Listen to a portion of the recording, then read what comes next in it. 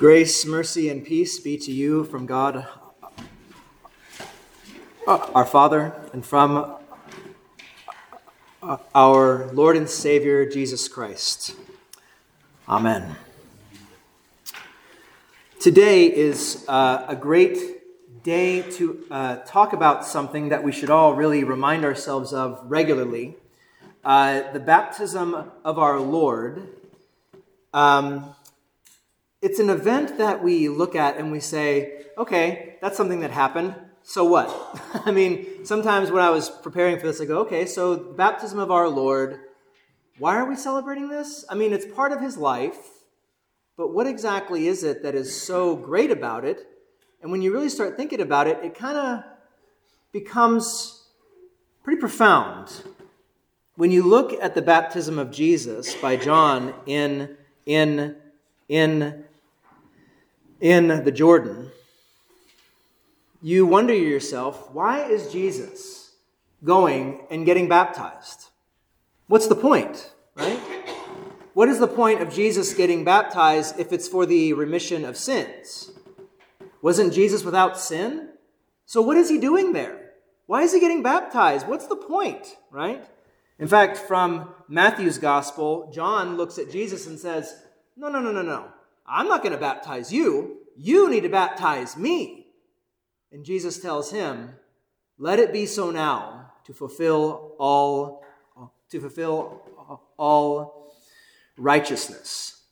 That in the baptizing of Jesus, that is where things actually begin with him on earth for what he came to do, right? Before this, yes, he was born, he was growing in stature and in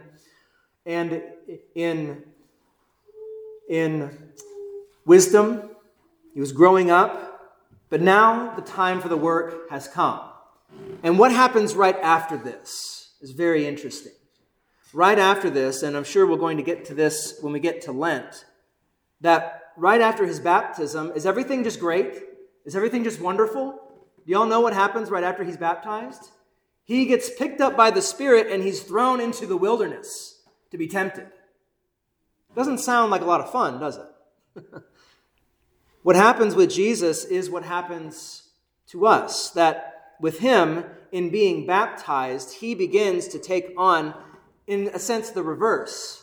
Where our sins are taken away, our sins are placed on him in that washing, in that baptism.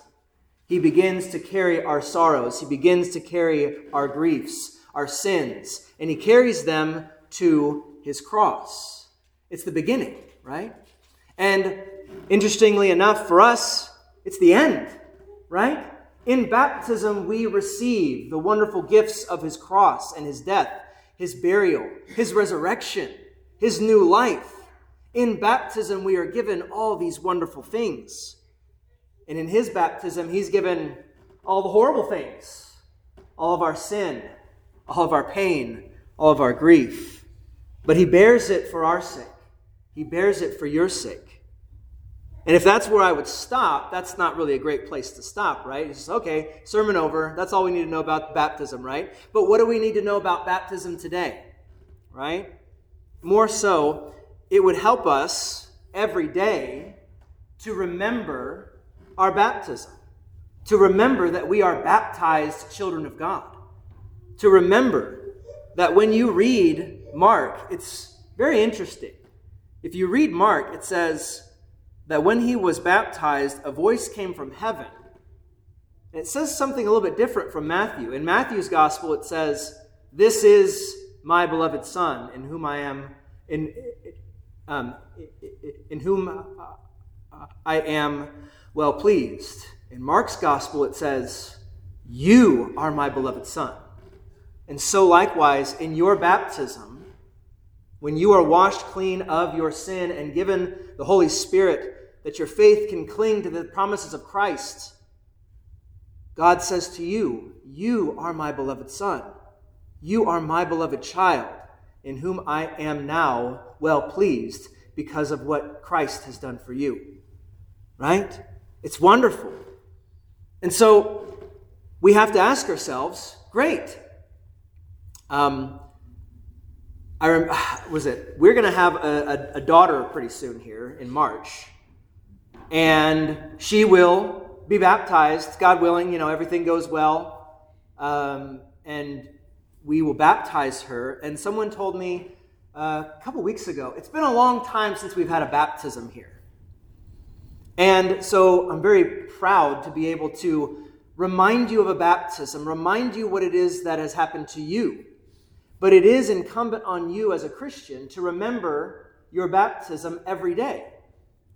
Why should we do that? What's the point, right? Well, if you pick up your small catechism, dust it off every once in a while, right? It's not just good for confirmation, it's good for every single day. That we see here, well, what is baptism? Baptism is not just plain water, but it is the water included in God's command and combined with God's word, right? And which is that word of God? Christ our Lord says in the last chapter of Matthew, "Therefore go and make disciples of all nations, baptizing them in the name of the Father and of the Son and of the Holy Spirit." Right? Matthew 28:19. So, if that's the case, we're commanded to go baptize. We're commanded to bring people in and say, you got to get baptized. You need to know what it's like to be baptized, because that's what it means to trust in Christ and to live as a Christian. And they ask you, well, what good is baptism? What benefits does baptism give? That's what we got this for, right? What benefits does baptism give? It works forgiveness of sins. It rescues from death and the devil, and gives eternal salvation to all who believe this, as the words and promises of God declare. So which are these words and promises of God? Christ our Lord says in the last chapter of Mark, "Whoever believes and is baptized will be saved, but whoever does not believe will be condemned." Right? We hold to this. We say baptism is so important.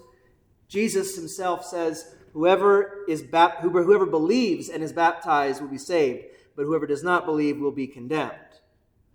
And then you ask yourself, well, how can water do such great things? Because the world looks at baptism, and we might be tempted to look at baptism and say, well, isn't it just water? What's the big deal with the splashing? What's the big deal with the whole ceremony of it all? How can water do such great things? Certainly not just water, but the Word of God in and with the water does these things, along with the faith which trusts this Word of God in the water. For without God's Word, the water is plain water and no baptism. But with the Word of God, it is a baptism. That is a life-giving water, rich in grace, and a washing of the new birth in the Holy Spirit, as St. Paul says in Titus chapter 3. He saved us. This is St. Paul saying this, right? Or the Holy Spirit saying this through St. Paul. He saved this through the washing of rebirth and renewal by the Holy Spirit, whom he poured out on us generously through Jesus Christ our Savior, so that, having been justified by his grace, we might become heirs, having the hope of eternal life. This is a trustworthy saying. Wonderful, right? Wonderful. How can we not every single day rise up and say, Lord God, Heavenly Father, thank you for baptizing me. Thank you for saving me, for washing me clean of all my sin. But then you ask yourself, what does such baptizing with water indicate? Why is it important that we remember it every single day? Most of the time we just say, well, you got to get the kid baptized, you got to get baptized. But after that, there's not a whole lot of talk about baptism, is there? Maybe we should change that. Because it says, what does such baptizing with water indicate? It indicates that the old Adam in us should, by daily contrition and repentance, be drowned and die with all sins and evil desires. and that a new man should daily emerge and arise to live before God in righteousness and purity forever. And you ask, well, where does it say that? St. Paul writes in Romans chapter 6, we were therefore buried with him through baptism into death, in order that just as Christ was raised from the dead through the glory of the Father, we too may walk in the newness of life. And that's the hard part, right? That's the hard part. That's the part that comes after the baptism, right? That when Jesus is baptized, he's tempted. He's driven into the wilderness and tempted by Satan. Every single day you are tempted by Satan. Every single day your flesh, the old sinful flesh, the old Adam, right? The old Adam, the old man that clings to us and hangs around our neck, as Luther says. The old man clings to us so closely and just doesn't want to let go. And sometimes we're tempted to say, well, if I just tweak a little bit here and tweak a little bit there, and I just get a little bit better here and a little bit better there, my flesh, my old sinful flesh can get better. Not true. He needs to die. The old sinful flesh needs to die. That's what baptism is. It is a washing into the death of Jesus Christ and a rising into new life with Jesus. That in baptism, you are given this wonderful gift. That you have died to sin and now are alive to God in Christ Jesus, our Lord. That in him you have all the promises of everlasting life. And with those promises you now live. And you now walk in the way that he calls you to walk. You now have the Holy Spirit by which you can go and do the will of God. You walk in the newness of life. So every day, when you rise, as Luther also says in the Small Catechism, right? Rise every day and bless yourself with the Holy Cross in the name of the Father and of the Son and of the Holy Spirit. To remind yourself that you are baptized. That with the sign of the cross you are marked as redeemed by Christ who was crucified for you. That in him you have life everlasting. In him you now walk. In him you now know God, and you love God now because of what he has done. And he loves you because of what Christ has done for you. So, what does this look like to drown the old Adam? Rise every day. It's funny how often we need to go back to the catechism. Rise every day. Say your prayers. Pray to God. Remember that you are his child. Have faith like his child. Trust him as your Father. Know that he has washed you clean of your sin. Know that you now walk and live and have your being because of him and what he has done for you. So you have to ask yourself, do I remember my baptism daily? If you don't, I encourage you to start every day. See what the Small Catechism has to say about it. Because it's a great guide for daily prayer. Reminding yourself what Christ has done for you. Bless yourself with his holy cross, making the sign of that cross, speaking the triune name that was spoken over you in that lavish washing of grace. And the other question is, besides that, do you know someone who's not baptized? And if so, if baptism is so wonderful and so great and so rich and so awesome, what a great gift to share with somebody else. To say, I'm baptized. I'm baptized. I'm a baptized child of God. And I want you to be too. Right? I want you to join me in God's family.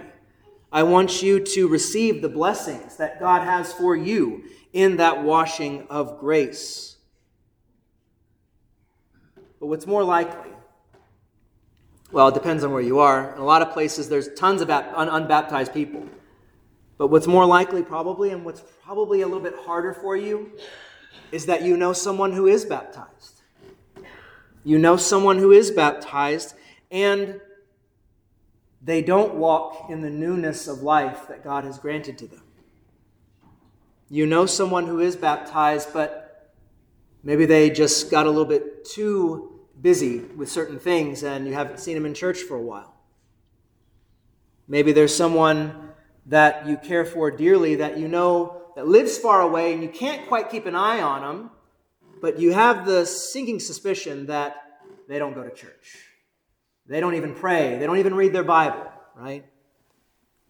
So there's this question to say, what can you do as a brother and sister in Christ for that person, reaching out to give the encouragement that they truly need, to give that encouragement in love to say, maybe you can say, Pastor talked about baptism the other day, and it reminded me of when you were baptized and how wonderful that was. Tell me, have you found a church to go to recently? Have you been to church recently? If the answer is no, then the follow-up question is, why don't you come with me?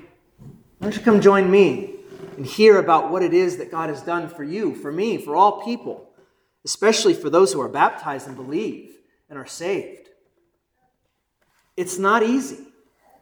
But that's another thing, though. You're baptized. You have God's grace. You have His favor. He smiles on you. He will bless your faithfulness. He will bless you in reaching out to these people, even if they say no, because that is the Holy Spirit reaching out. And who knows what the Holy Spirit might do for them over time, if it sinks in. If they say, they keep talking about going to church. They keep talking about baptism. Maybe I should find out. Maybe I should be reminded of what it's like. Maybe I should know and remind myself, or be reminded by God through His Word what it is He has done for me, so that I can live in righteousness and purity forever before God because of what He has done. So, remember your baptism. Be strengthened by it, because it is God's grace and favor towards you. And use that favor and grace to encourage those who need it. And the peace of God, which surpasses all understanding, will guard your hearts and minds through Christ Jesus our Lord. Amen.